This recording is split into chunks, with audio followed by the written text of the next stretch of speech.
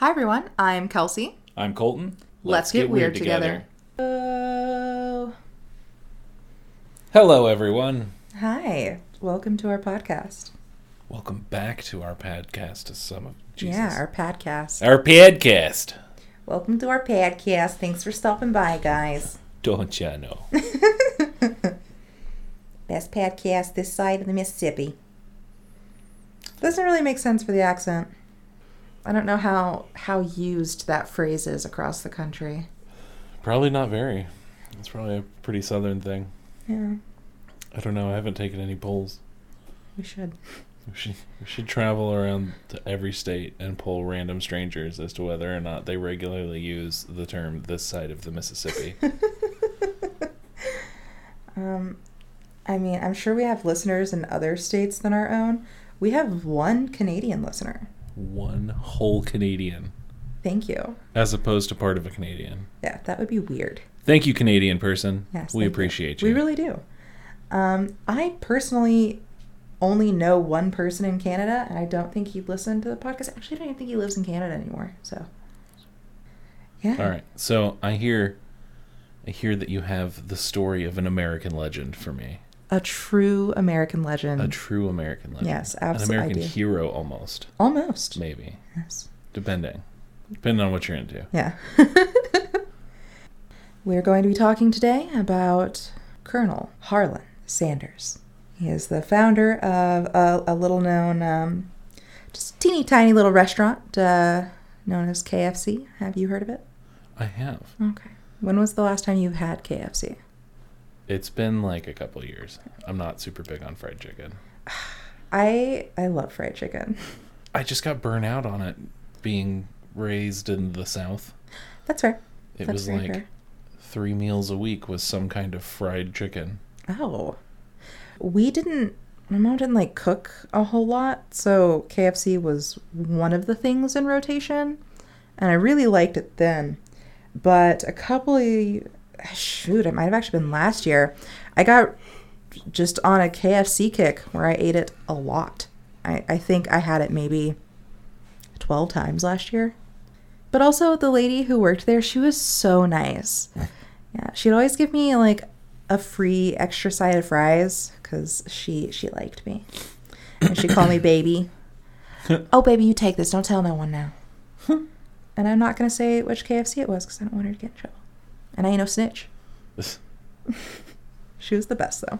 So, September 9th, 1980. Nope.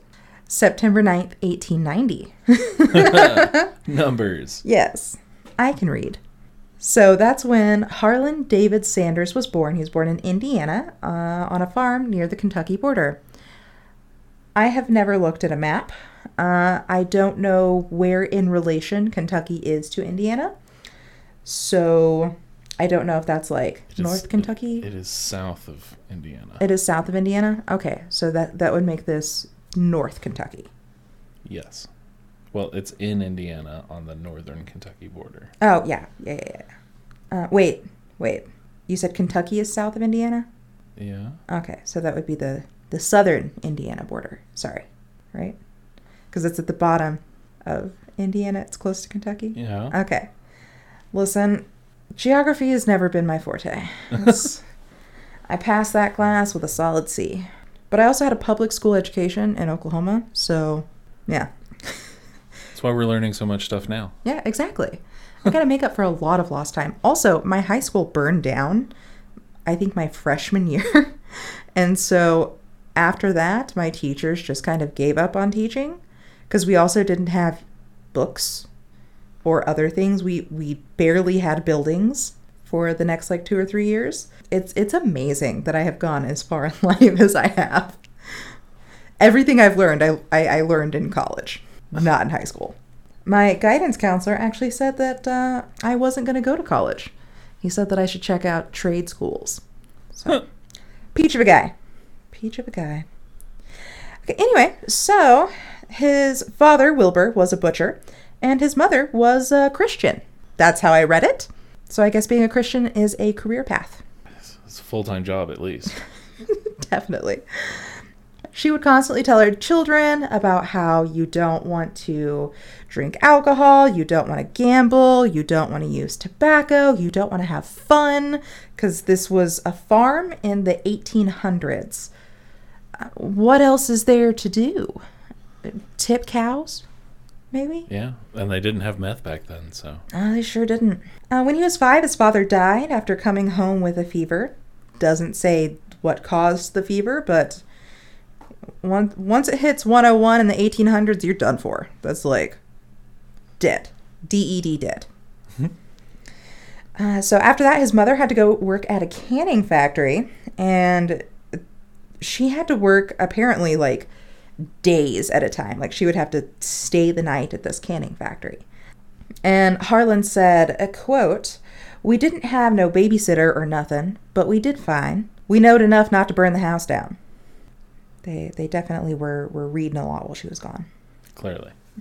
When Harland was 12, his mother remarried, and he didn't really get along with his stepdad. It says so he moved out, which I think is kind of a funny way to put that. This 12-year-old moved out. He ran away from home. He was 12. Well, I mean, in the 1800s, 12 is like 30. Yeah. So. Like, he should have had a child by then. Yeah. He bounced around Indiana for the next 3 years, working various jobs, which, by the way, is a very common theme. He has had so many different career paths. So anyone out there who bounces from job to job, you should feel pretty good about it, because he clearly came out on top. Took him a while to get there, but he did it. So during these 3 years, he was a farmhand, a horse carriage painter, streetcar fare collector. He even went back to school for a little bit, but he dropped out after the 6th grade. He later stated, "The teacher started us on algebra and told us x equals the unknown quantity. That doesn't sound no good to me. If there's an unknown quantity, I wanted to find out about it. Else, I didn't want to mess with it." That's where me and the school parted. Yikes. In 1906, at the age of 16, he enlisted in the Army. So he must have lied about his age. He was deployed to Cuba, but he got horrible seasickness on the way to Cuba that caused him to lose 41 pounds at 16. Good God. I know. How much could he have possibly weighed? Because people were tiny back then. Yeah. It's like... I could use some 41-pound losing seasickness. Homie, me too. Me too. So, after only 4 months, he was honorably discharged. He moved to Alabama and got a job cleaning locomotive engines. He worked his way up to be a steam engine stoker, which is also known as a fireman. That tripped me up a lot, by the way. Because I keep thinking that he was a fireman. But no, he's a fireman. So it's the person who like shoveled coal into the steam engine. And it was here that he picked up the habit of swearing a lot. And this continued for the rest of his life, which remember that, because later on in our story, it's going to come back up. How bad do you think swearing was back then? Do you think it's like it is now? Because I use fuck like a comma. I mean... I'm kind of curious to hear what a tirade of swear words in the early 1900s / late 1800s sounded like. Gosh darn it, you dadgum knucklehead. Have at you, you rapscallion. That sounds a little older than 1800s. I've had somebody refer to me as a rapscallion. Who? I mean, an old person, but... Still? Yeah. How old? She was pretty old. Why did she call you a rapscallion? Because I was a little troublemaker when I was a kid. Yeah, you don't say? Yeah. I definitely outgrew that. 100%. 100%. I thought you'd be like an altar boy or something whenever you were younger, but just how? Just... Yeah, I give off that vibe, the altar boy vibe. Definitely. Just so kind and... I'm kind. Kind of. Of an asshole. So, in 1909, Harland met and married Josephine King. And in 1910, they had their first kiddo, who was a daughter named Margaret. He was 19 at this time. And in 1912, they had a son, Harland Jr. Harland became an engineer man. Oh, so sorry. Harland became very involved in the union, the Brotherhood of Locomotive Firemen and Engineermen. This pissed off his bosses because they were like union busters.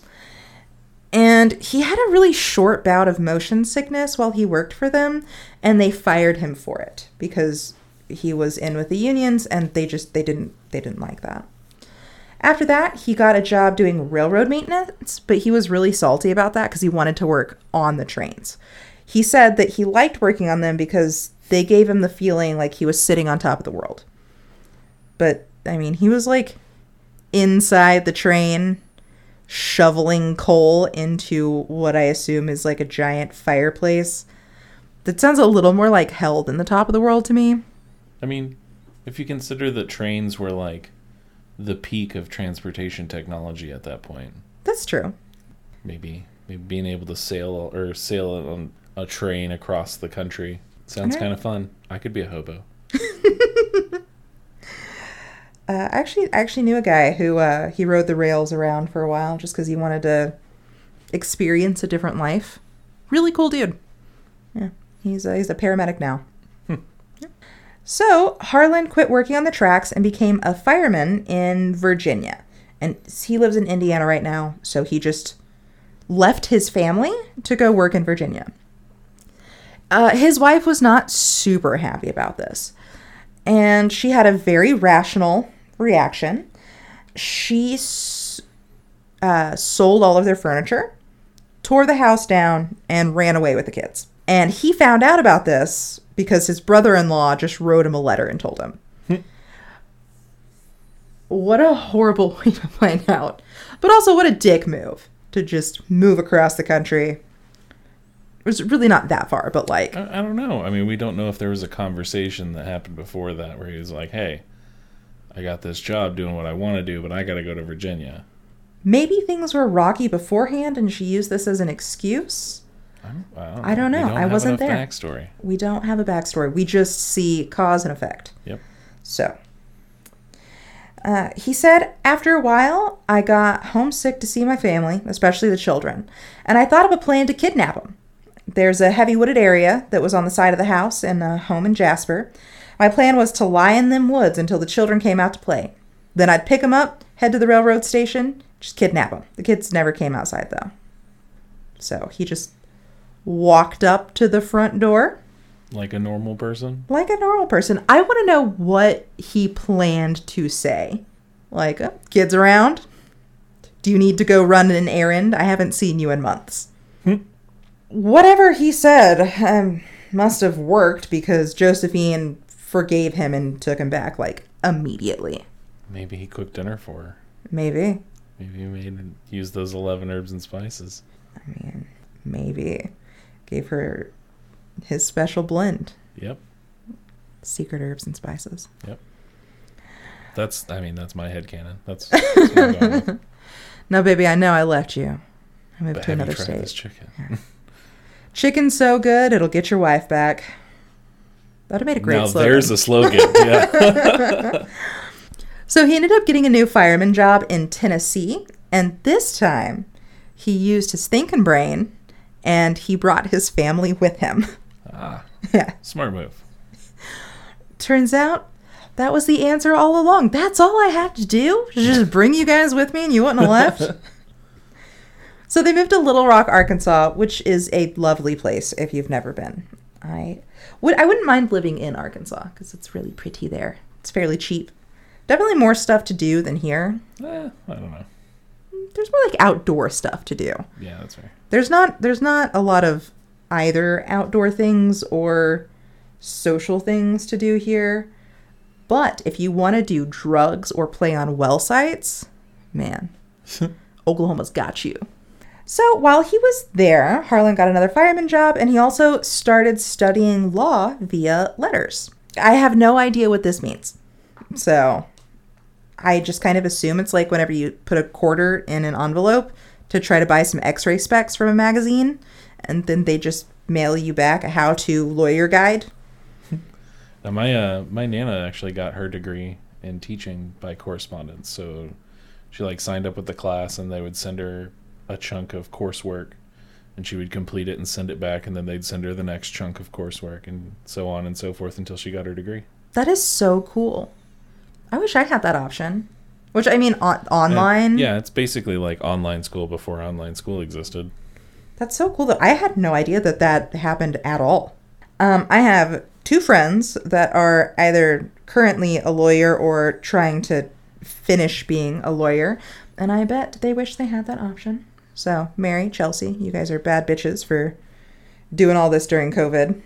Too bad they couldn't just mail in the stuff. Would have been a lot easier. They just like go to class and stuff. Huh. So he'd been learning all his law stuff with his letters. And when a train jumped the track in his town, he used his new law knowledge to help the victims get proper compensation from the railroad company that he worked for. So they were not best pleased, and he was immediately fired. I just can't imagine why. So for him, this was a sign that his calling was to be a lawyer. And he started practicing in the Justice of the Peace Court, which, if you don't know what the Justice of the Peace Court is, it's kind of like, light court light. They overhear like minor traffic violations, misdemeanors. You can get married by a Justice of the Peace. Just small claims and debts, landlord-tenant disputes, stuff like that. Just a random fun fact for you. He was once arrested for assault and battery for trying to beat the shit out of his own client with a chair. I mean, anyone who's worked retail understands. Oh, yeah. Absolutely. And chairs were much hardier back then, too. It probably wasn't like a folding chair. It was like probably a hand-carved oak chair, which, that'll do some work. Later on, Harland got a case that he was sure he could win. And he didn't. He did not win at all. And it left his client bankrupt, and he didn't get any money. So he was pretty pissed. And at the time, the Arkansas State Senate was proposing a bill to severely limit the powers of the Justice of the Peace Court.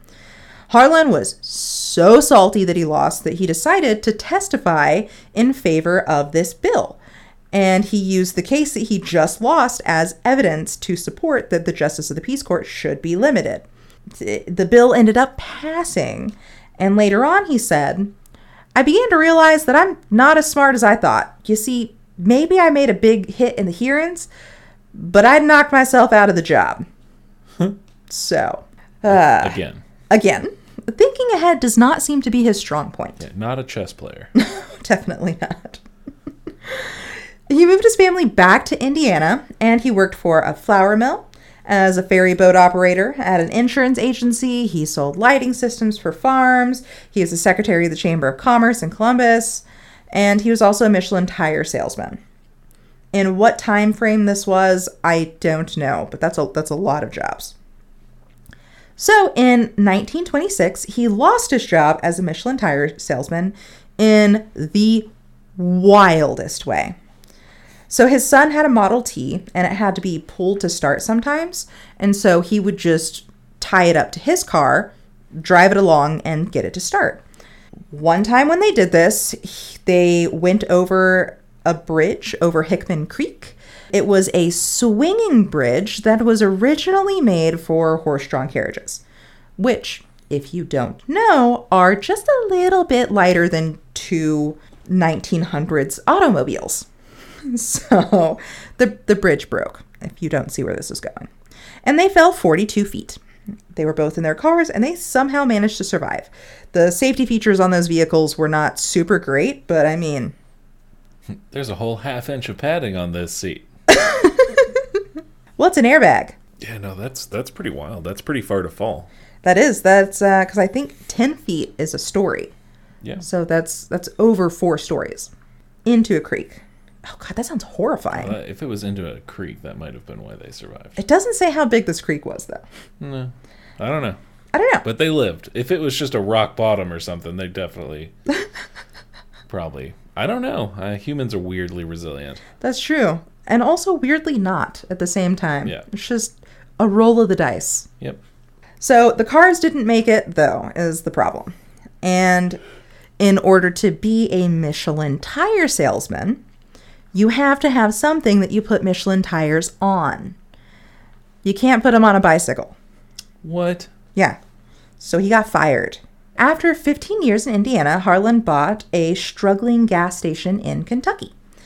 And he said, quote, "Up to this time, I'd always worked for myself." Whoops. I can't read. He said, quote, "Up to this time, I'd always worked for someone else. This service station was the first opportunity I had to control my own destiny." He seemed like it was actually pretty good at it, you know? Because he would stay open later. He would open earlier. He would wash people's windows, fix their tires, all sorts of stuff.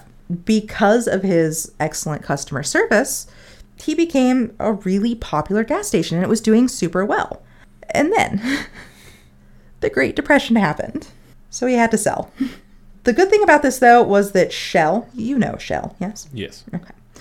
They knew how well the gas station was doing, and so they hired him to run a different gas station in Corbin. And there were 2 other gas stations in this town at the time. The first one was run by a man named Matt Stewart, and the second by a man named, it just says McVeigh. I could not find if that's his first name, if it's last name. Maybe it's his only name. It's just McVeigh, like a cryptid. Harland described McVeigh as, quote, "One of them old mountain boys. He had a pet pig that hung out by the service station and kept water in a puddle so the pig could wallow in it." McVeigh had the best location out of all 3 of them. He was right off the highway, so he got a lot of traffic. And Harland was very nice to him. He even convinced Shell to give him a second air compressor so that he could give it to McVeigh just because he didn't have one. So that was really nice. Or it was just, he was just playing the long game because... I don't know. I mean, up to this point, I don't think that old Harland is very much of a long game player. You're absolutely right. So when McVeigh retired, he just gave Harland the new location, or that location. Harland accepted and moved into the new location, and he started painting ads on barns for his new service station. He said that he liked it because hunters were always shooting up road signs, but they weren't going to shoot up a barn because it's likely there'd be a mule behind it or something. So he painted all these barn signs, and one day he finds out that Matt Stewart, his competitor, was going around painting over his signs. And he was pissed. He was so mad about this that he told Matt Stewart that he was, quote, "gonna blow his goddamn brains out." He has a tiny bit of an anger problem. I mean... He did try to beat up someone with a chair. Apparently successfully beat somebody up with a chair. Oh, yeah, because he was charged. Jeez. Well, so one day, Harland is meeting with a couple of managers from Shell, and he gets word that Matt Stewart's painting over one of his signs again. So they do the reasonable thing and they call the cops. Not true. They didn't do that at all. They grab their guns and they go to the place where he is painting over this sign. And so when Matt sees these guys coming, he hops down off the ladder and starts shooting at them. And he ends up killing one of the managers. Jesus Christ. Yeah. And so they were shooting back, and they got Matt in the shoulder, and he was taken to prison for murder. So Harland got his location too. He sure did. Hey. Now he doesn't have any competition, but someone is dead. I mean, sacrifices must be made. That's right. The service station business is a really cutthroat one. Apparently. I mean, obviously Shell has not suffered. No. But Matt Stewart was later murdered in jail. And it is just a rumor that the manager's family paid off one of the guards to kill him. Huh. So. Interesting. Yes. Prison justice. Harland was now the only gas station in town, and his business strategies are extreme, I must say, but they seem to work. His gas station was once again a big head. I don't think that's what I meant to write. His gas station was once again a big head. I think I meant hit. In 1932, Harland Jr., his son, unfortunately died secondary to tonsillitis. Yikes. Yeah. He survived a 42-foot fall, but tonsillitis took him out. What a time. What a time. And he was really upset about this, and so he started doing a lot of volunteer work around town. He was involved in a bunch of different organizations, and he made a lot of friends among the poorer population in the town. After he made friends with all these people, he started his own little side hustle of delivering babies for people that couldn't afford a real doctor. What the fuck? Yeah. I mean, he runs a gas station. He must know. Was he a barber? No. It doesn't even say that he learned anything via letters. God. I was delivered by Colonel Sanders. He does say that at least one of those babies in them hills were named after him. So. One of them babies in them hills. One of them babies in them hills. But this is probably my favorite quote of this entire story that I'm telling you. He said, quote, "I got me a lard bucket and put my shears and gauze and Vaseline and kept it ready. When I got the call, I'd grab it and take off. I at least had one baby in them hills named after me." That's really who I trust. The man with the lard bucket. Oh, yep. Man. See, I don't trust an OB doctor without a lard bucket. Yeah, I mean... How do you grease up the baby? I hear they come pre-lubricated. Was he using the same lard later on in his restaurant? Is that part of the secret recipe? Oh, God. Stem cells. Stem cells. He did eventually quit delivering children after something absolutely tragic happened. Horrible. He delivered a baby that was conceived out of wedlock. No. Yeah, he couldn't live with the filth that was on his hands now. So, I'm not joking. That's why he quit. He was so disgusted. I mean, his mother was a professional Christian, so. That's true. It's in the family. No. Harland learned that there was a corrupt cop arresting tourists on false charges in Corbin, and then the judge would convict them and they would split the money. Harland knew that this would be bad for business, so he made a bunch of flyers that explained how to ask for a change of venue, because he knows about law. And the county attorney sued him for practicing law without a license, but he wasn't really practicing, he was just giving advice. So he requested a change of venue, and all the charges were dropped. Full circle. So though this is comical, it didn't stop the corruption. And what do you think is the next logical thing to do? For old Colonel Sanders? Yeah. I mean, from everything else, I don't, start burning cop cars to the ground. Burn the police station down. And that's when the Corbin riots started. Now, this one's actually pretty mild out of all of them. He put up a 16-foot sign outside his gas station that said, "Avoid Corbin and Whitley County. Constable and fee grabbers may get you. Walter Ray Smith, County Attorney, receives 40% of all fines." I mean... out of everything, that is the calmest reaction he's had. So far. He didn't beat anybody with a chair again. Yet. So Smith ended up suing Harland, which was settled out of court.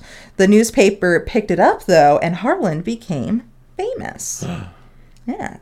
So a lot more people started coming to the gas station because there wasn't a lot of interesting things going on back then. So they wanted to see the guy who was out in the cops. And Harland decided, with all these extra people coming in, he would start to add food to his service station so that truckers would only have to make one stop. Because remember, his service station was right next to the highway. And so he got a lot of truckers. And so this would really make Harland the grandfather of gas station food. Like roller food. You know how much I love a tornado. It's kind of gross. I love them so much. I worked on an ambulance for several years, so it really just refined my palate to the finery of gas station food. One time, I ate gas station sushi. I have done the same. Yeah, I was fine. Yeah, my butthole was never the same again. I'm pretty sure I still have a tapeworm. Oh, man. Well, I don't know. I probably... Maybe that's all just tapeworm. Yeah, maybe my gut is just backed up tapeworm. I don't need to lose weight. I just got to lose this tapeworm. What a nightmare. though. When he was decided to add food, it doesn't say like what he started with, but eventually he cleared out a room in the gas station and he brought in his family's dining room table and their 6 chairs. So, a very fancy establishment.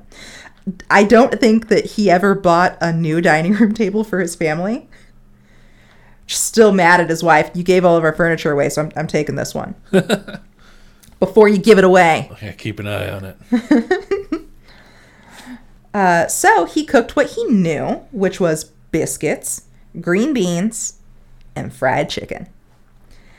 People went ape shit for this fried chicken. It was apparently super fucking good. And I really wish that I had the opportunity to try Colonel Sanders' original fried chicken. Because, as we'll talk about later, but this isn't like a well-kept secret, he sold the company a long time ago, and the recipes changed significantly. He eventually shut down the gas station and just opened up the Harland Cafe. In 1935, the Kentucky governor gave Harland the honorary title of Kentucky Colonel for his contribution to the state's culinary whatever. So that's how he got that. He didn't get it for his 4 months in the Army. Oh. He didn't make it all the way up to Colonel. But apparently that was kind of one of those things that they just gave out on the reg. It was like Employee of the Month for Kentucky. So he was just kind of whatever about it. Citizen of the Month. Pretty much. He was pretty underwhelmed by it and forgot that it existed. He didn't go by Colonel at this point. In 1937, he bought the lot next door to his the Harland Cafe, and built an 11-room hotel there. It was called the Harland Court and Cafe, and it was wildly successful. He seems to do pretty well whenever he just kind of manages himself. One of the reasons that... yeah, because he can't out and then fire himself. So one of the reasons he was really successful was because he had a little bit of an oddity, which was a pet crow that he bought off one of the first people that stayed at the hotel. I think I've heard about this crow. Yeah, I've told you about this crow. Have you? Mm-hmm. He liked the crow's antics and decided to buy it. The crow's name was Jim Crow. Oh. Yeah, so that's something. Yeah. I mean... I don't know if I don't think Sanders named the bird because he bought it off of someone. I don't know. I wouldn't be surprised. Yeah. Anyway, so customers would put pennies in the cuffs of their pants so that Jim the Crow would chase them around and try to get the pennies out. And if he couldn't get the pennies or they wouldn't give it to him, he'd peck at their ankles. And people fucking loved that shit. They were like, oh, it's so funny. Also, the crow kind of hated women. Just don't know why. Wow. Yeah. Racist and sexist. Yeah. Full package there. I mean, everyone knows that about crows. That's fair. So, unfortunately, he ended up having to get rid of the crow because one time, while a customer was in the cafe, the crow broke into their room, Ocean's 11 style. What am I even saying? The crow broke into their room, and unfortunately, there happened to be another crow in the room, and a fight to the death ensued, destroying a lot of the patron's belongings. It turns out there was not another crow, but simply a mirror in the room.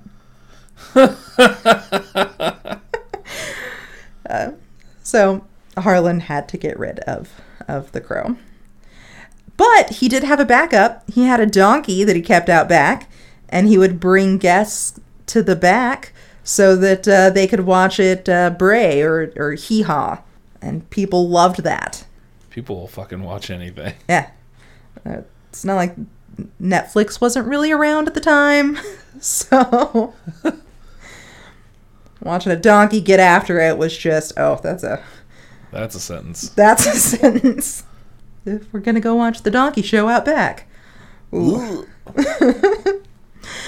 In 1939, a fire broke out in the restaurant and it spread to the motel. But great news, they were both insured, so it was okay. Harland decided that the motel just wasn't as lucrative as the restaurant because people needed food more than they needed sleep. He said something along the lines of, you could only sleep a man once, but you can feed him 3 times a day. So he got rid of the hotel and just decided to make a really large restaurant. And he built one that could seat 142 people, and it was a massive success. So things were going great, except Harland was still pretty salty at his wife for that one time she tore the house down and ran off with the kids. You know, that little lover spat they had? Yeah. He said, quote, "Her leaving me just because I'd lost a job had a cutting effect when our love was young and tender. I guess I never really got over it." In 1948, after 39 years of marriage, they got divorced. Harland's comments about the next events are, well, expected, if I'm being honest. He said, quote, "I never intended to marry again, but after a year and a half, I began to lose buttons on my coat. I could sew them back on, but then my socks needed darning, and I couldn't darn socks. So I realized I needed a wife. Claudia had been one of our earlier employees. I had the occasion to observe her, and I knew how dependable she was and what her life was and how industrious she was. So I proposed to Claudia. And now my socks don't have holes." What a romantic story. What are those dime store novels with the guy with the long hair? What was it? Fabio. Oh, yeah. Yeah. It's basically the plot of a Fabio novel. So that's Harland's version of what happened. His daughter, Margaret. This bitch has some slippery hands, because let me tell you, she likes to spill the tea. She said that Claudia was actually his mistress for years. Like, his side of mashed potatoes and gravy, if you will.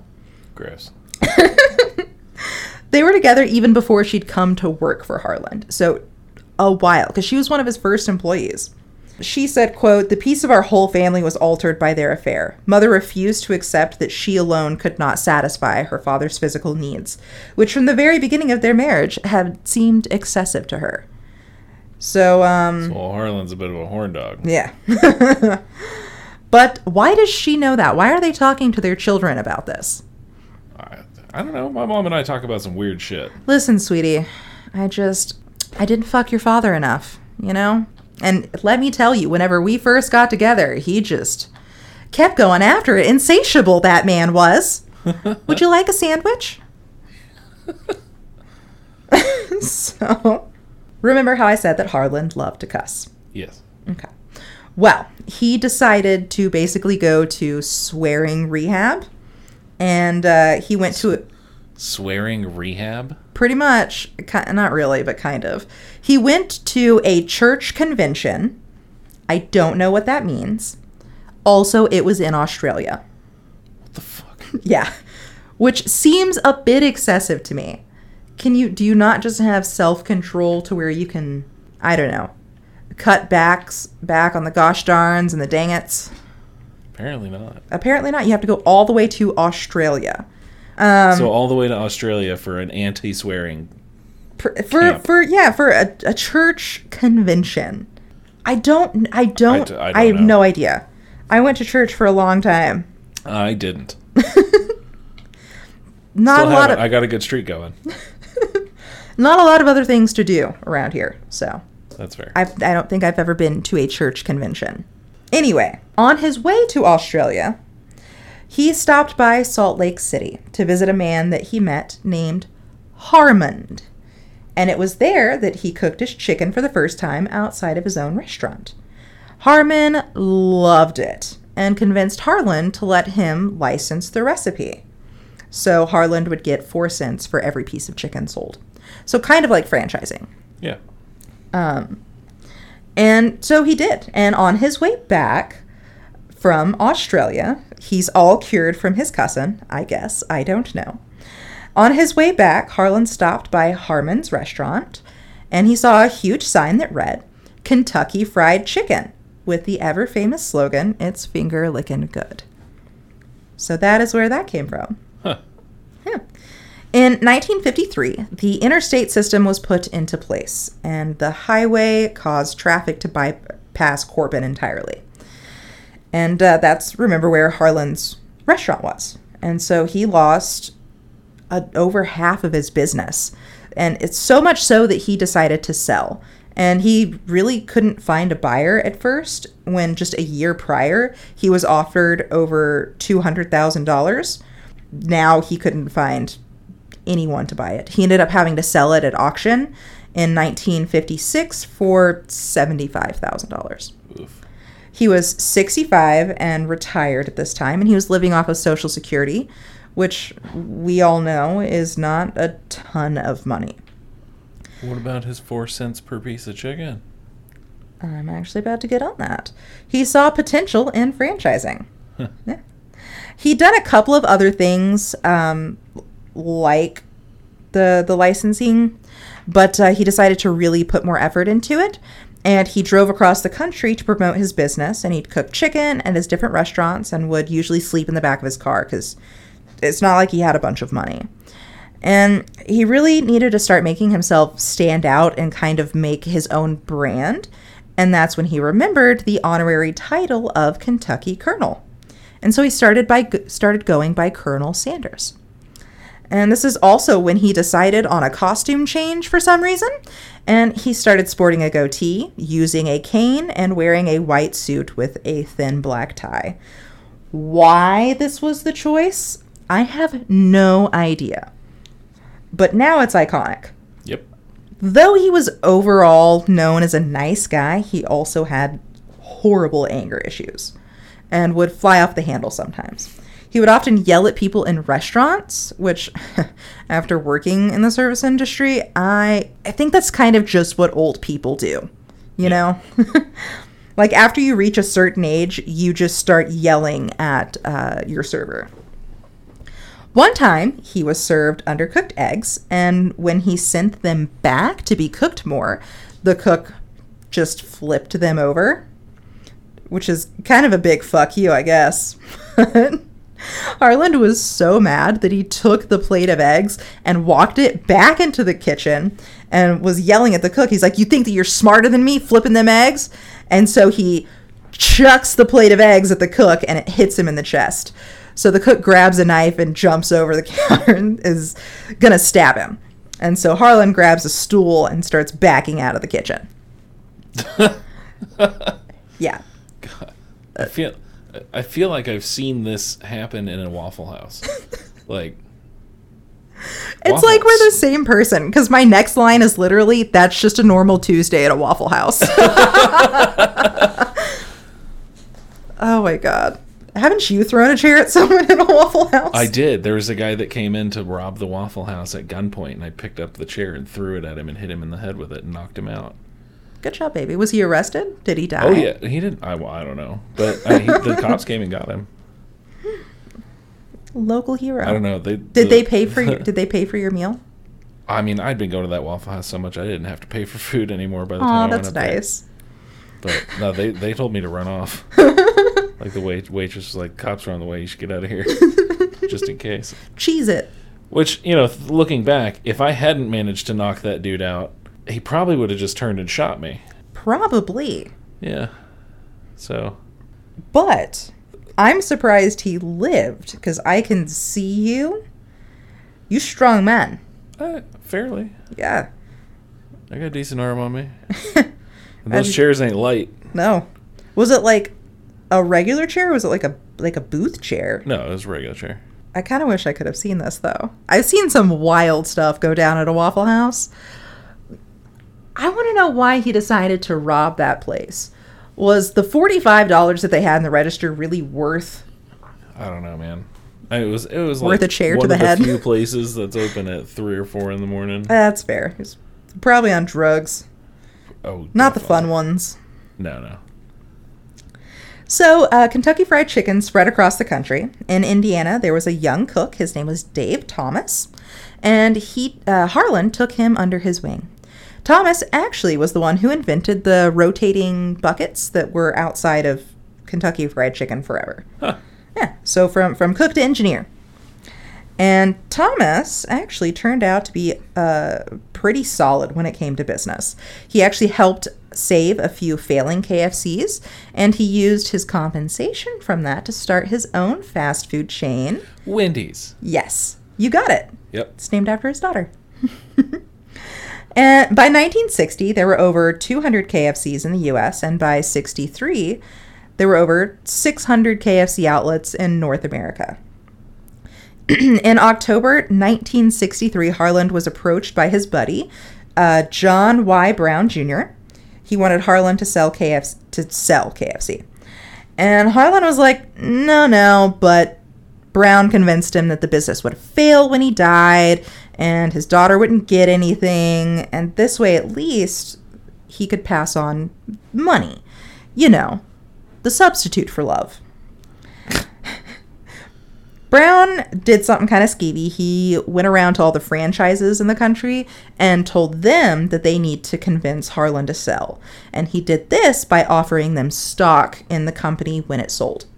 And so now Harland's thinking all of the people in the franchises think that it's a good idea for him to sell genuinely. And so he does. He said that he could tell the company was getting too big for him, so it was time to sell. I wish I had the issue of making too much money. Yeah. Dagnabbit, I'm making all this money. Better get out while I still can. In 1969, he sold KFC for $2 million. Today, the company is worth $8.5 billion and sees over $22.6 billion in sales. According to Forbes magazine, it is one of the top 100 most valuable brands in the world.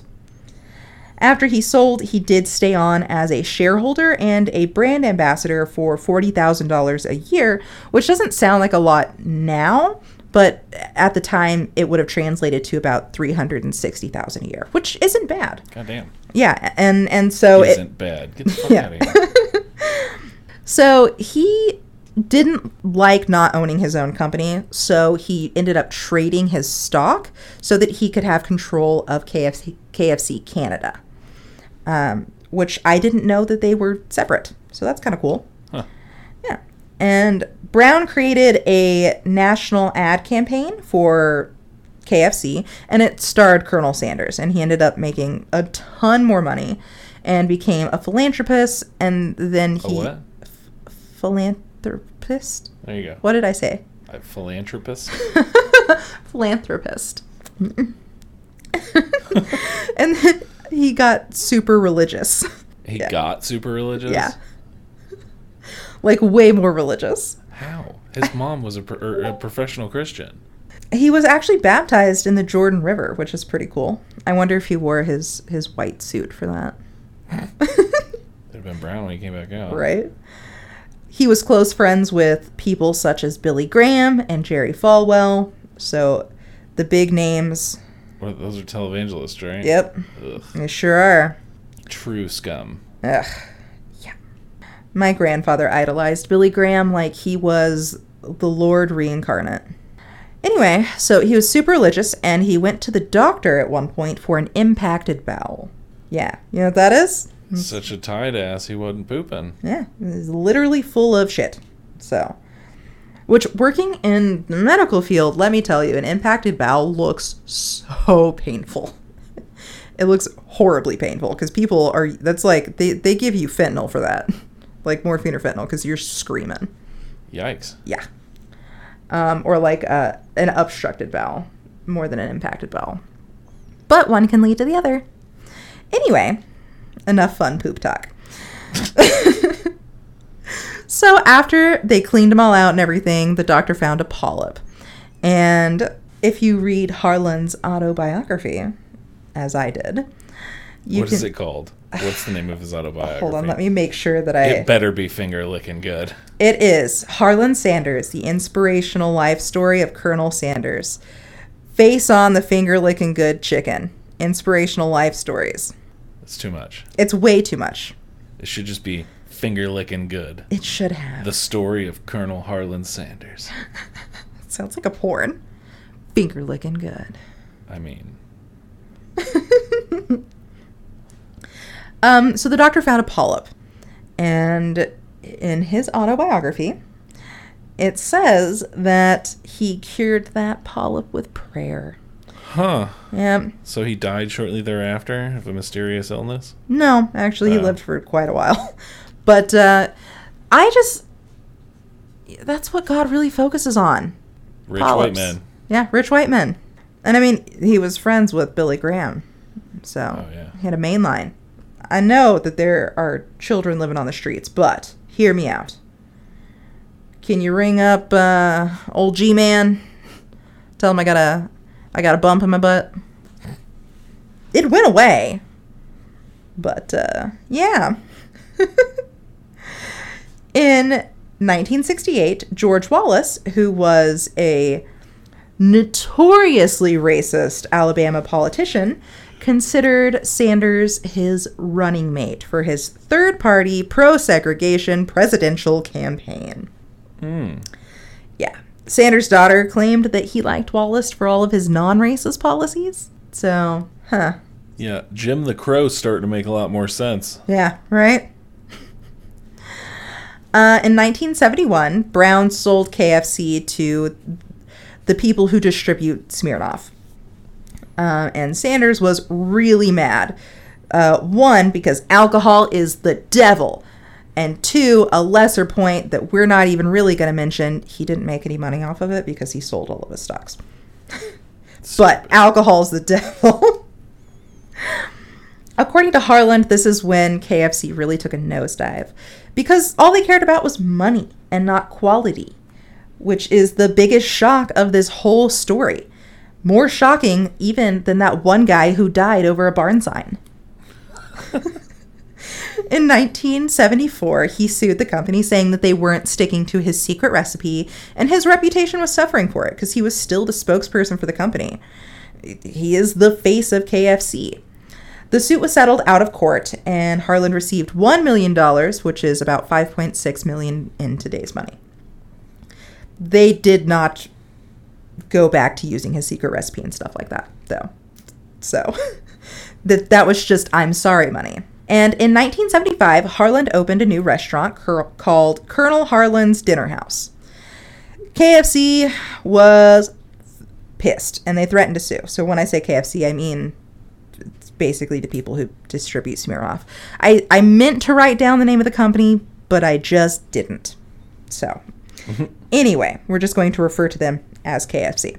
They were pissed, and they threatened to sue on, I guess, the grounds that the name was too similar. So he changed the name to Colonel's Ladies Dinner House. Yeah. Which sounds like a place where you can get your hands on some thighs for $1.99, if you know what I mean. So greasy. Oh my God. So KFC sued anyway, and Harland countersued for $122 million, and the case was settled out of court, and I could not find what happened other than the name being changed again to Claudia Sanders Dinner House, which I believe still operates today, which is probably someplace where you could actually go to try the original recipe. Huh. Yeah. I believe it's in Canada, I think. Oh, never mind. Well, maybe. I wouldn't mind going to Canada. I drove to Texas from Alaska, so I feel like Canada... It's just a little bit further. It's not. Not further. I meant it's a little bit shorter. Yeah. I used the wrong word. Went like almost the longest way you can across the entire northern American continent. You did. Almost. And how many days did you do this in? 6. 6? Could have done it in 4, but the pinion seal on my Jeep went out. So. Oh, no. What a nightmare. And a Jeep. So comfortable to ride cross-country in. With all of your stuff and how many dogs? Yeah, 2 dogs, all my stuff. I had no air conditioning. You didn't have air conditioning? No, it's an Alaska Jeep. That's fair. I had 240 AC. 2 windows down, 40 miles an hour. But also the energy drink that I got in the Yukon Territory. Mm-hmm. I don't know what the fuck was in that. What was it called? Energy drink. It was like an opaque silver bottle with a pink label that said energy drink. And it was a liter. And I drank like half of it, and I could fucking see sounds. Jesus. It was incredible. I was up for 2.5 days, which is why I made such good time getting down here. I just didn't sleep. I drove for, I think I drove for 56 hours straight. Oh my God. Yeah. Wow. Energy drink. Just bouncing that other leg. Yep. Just like chain smoking. Music turned all the way up. Yep. Blaring music. Weaving in and out, or weaving around on the tiny mountain roads through the Canadian Rockies. I almost hit so many goats. What? Yeah, there's just mountain goats on the side of the road. It's wild. Oh my gosh. And caribou. There was a whole herd of caribou on the road at one point, and I just like putt at like 10 miles an hour and just honk the horn and get them to get out of the way. Oh, and they give zero fucks. Yeah. They probably just look at you. This guy. To be fair, the caribou were there first. I don't care. You don't caribou? Get out. No, I pay rent here. That's fair. Kind of. Carry on then. So he was still part of KFC even after the lawsuit. He was still on as an active spokesperson, and he traveled the world well into his 80s. At 87, he testified against mandatory retirement. And apparently, he was still taking care of business inside the bedroom, too. His daughter, Margaret, said that once during a conversation, there was like a quiet bit.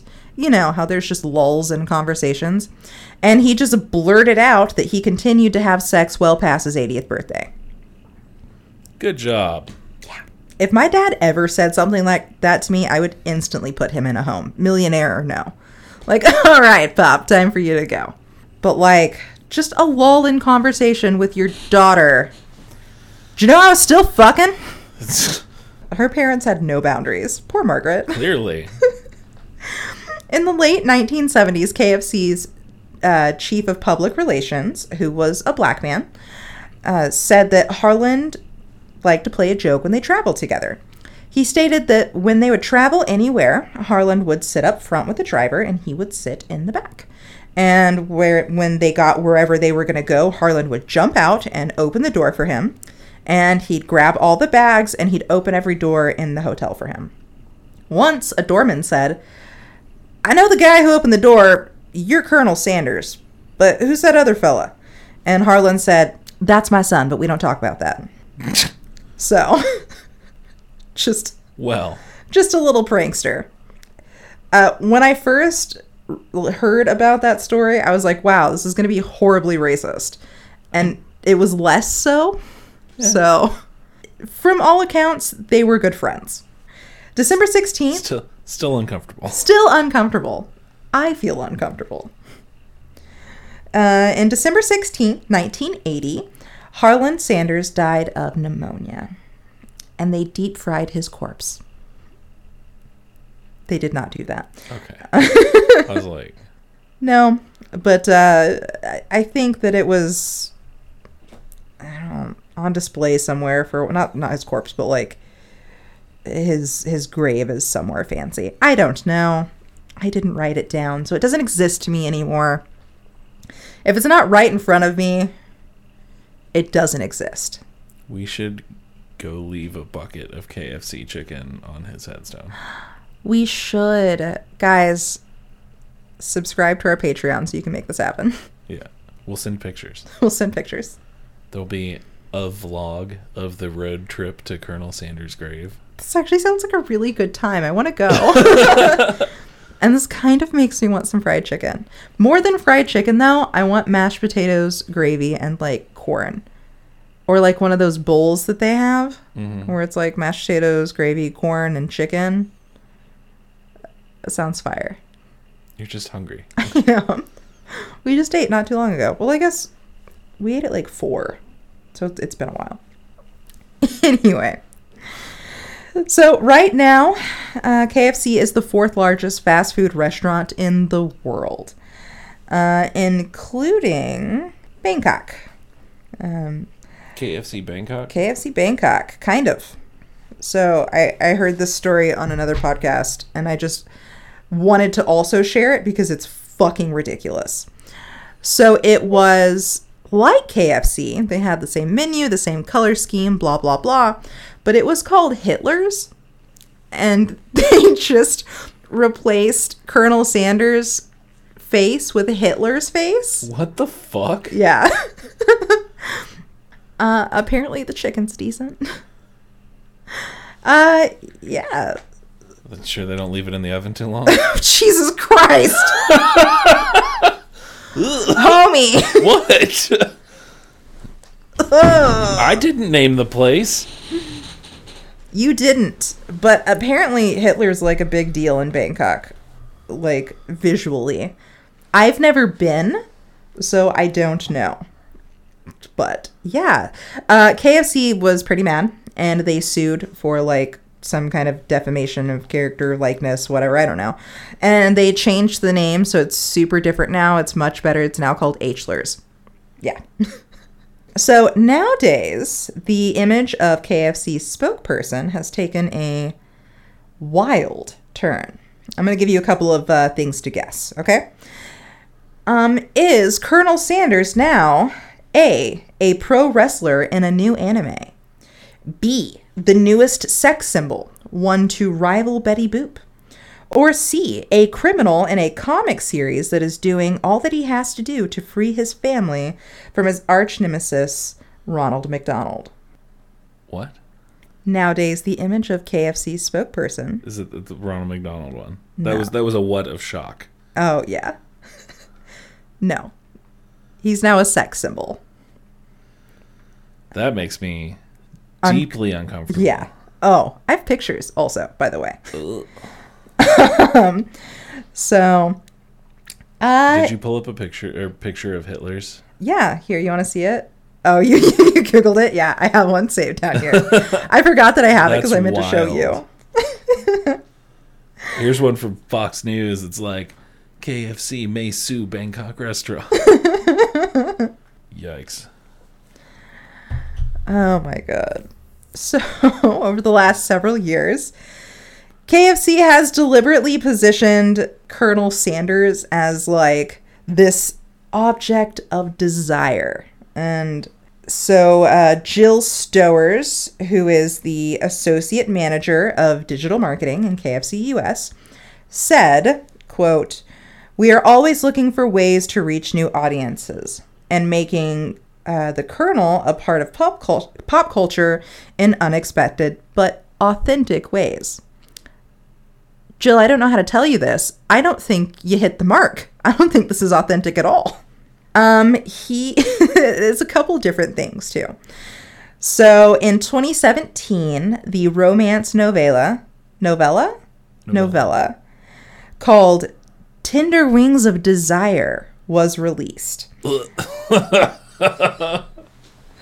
didn't call it Finger Looking Good though. Tender Wings of Desire. Yes. So the cover features a buff Colonel Sanders holding Madeline, who is a suburban mom dressed in a cardigan and blue jeans, in his arms. Behind them is a castle surrounded by lapping waves. To the side, a bucket of fried chicken. The 90-page novella was described by Ad Weekly as uncomfortably good, with lines like, "As Madeline lied in Colonel Sanders' arms, she could not help but feel that she finally belonged somewhere, to someone. She knew at that exact moment what it meant to feel love." Would you like to see a picture of the... Yes. Okay. Buff Colonel Sanders. Yeah, it's this middle one here. Well. Yeah. They also have kind of like a VR game, I think, where... I didn't write this down, but I remember what this says. Oh, wait, no, I did write it down. Okay, so earlier this year, KFC unleashed a CGI virtual influencer of Colonel Sanders. And it's styled like a guy who would take you for fried chicken and then leave you on red. So, fuckboy Sanders.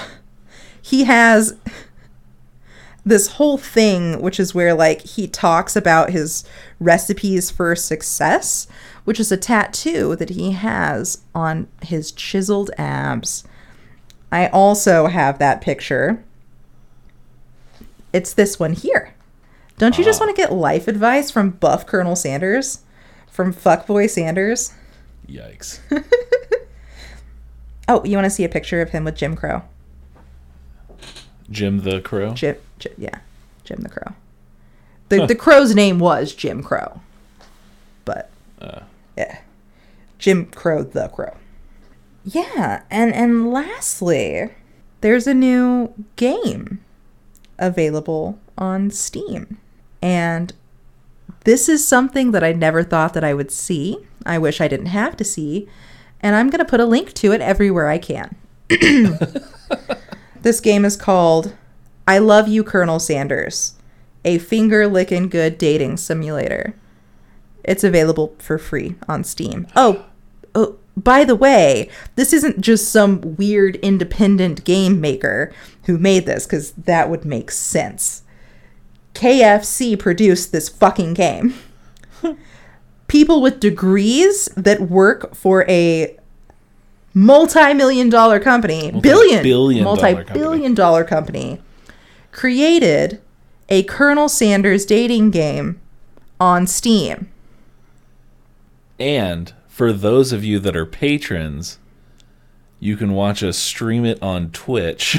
Yes. Next week. I'm so excited. I hope I can win his heart. Or at least a bucket of chicken. Oh, that's the real prize. So, I'm going to read off the description because it is just gold. Welcome to the most delicious dating simulator ever created. Do you have what it takes to be the business partner and win the heart of the most famous chicken salesman of all time? Play to find out. Go ahead. Colonel Sanders is waiting. And then the next little bit says, I Love You, Colonel Sanders, a finger-licking good dating game simulator, follows you, a promising culinary student, as you try to date your classmate, Colonel Sanders. Throughout your journey, you'll be faced with life-changing decisions that will affect your chances of friendship and love. But be careful, your choices have real consequences and real animated characters' feelings at stake. By the way, the person who's teaching this culinary class is a corgi. His name is Professor Dog. Oh. That makes sense, right? Yeah. So the features of this game are 9 lovable characters, multiple hours of playthrough, dateable Colonel Sanders. Fucking, someone's been reading my Christmas list. Be still my beating heart. If you eat enough KFC, it will. Fair. A secret ending. Shh. Secret recipes. Double shh. Cooking battles, battles, earn a degree from a fictional culinary school, 11 herbs and spices, cute miniature food, officially created by KFC. No, really. So. Wow. Yeah. So that's what I got for you. My information was mostly taken from Wikipedia. Various websites, some other podcasts, like 2 or 3 different ones, and then the inspirational life story of Colonel Sanders' face on the finger-licking good chicken, which you can buy on Amazon for 99 cents. Or you can preview it and get it sent to your Kindle for like a day. Huh. Yeah. So, yeah. Wow. An American legend. An American legend. That just... man. What a life. What a life. What a legacy. What do you think he would do if he found out today? If he found out that KFC made him into, like, a softcore H game? Yeah. I mean, honestly, though, he was fucking past his 83rd birthday. I mean, he'd probably be stoked about it. Probably. He's still going after death. Ugh. Gross. I made myself uncomfortable. Yeah, I'm really excited to see to hear about your person next week. Another American legend. Another American legend. We're doubling up on American legends. Yes. A double header, if you will. Yes. Make sure that you follow us on Twitter, which is YWBF Pod. Follow us on Instagram, which is just Your Weird Best Friends. It's where I post all the pictures up. We have a Facebook group that you can like, and we have a bunch of people that like the page, but there's not really a lot of interaction that goes on with it. So if you are a part of the Facebook page, feel free to post something, leave a comment, chat together, all that fun stuff. Comment. Yeah. And follow us on Spotify, Apple Podcasts, pretty much anywhere where you can get a podcast now, because I've really spread it out. And please, pretty please, if I can ask one thing of you, if you have an iPhone or an Apple product, anything that has access to Apple Podcasts, if you will find us, give us a 5-star review, leave a comment.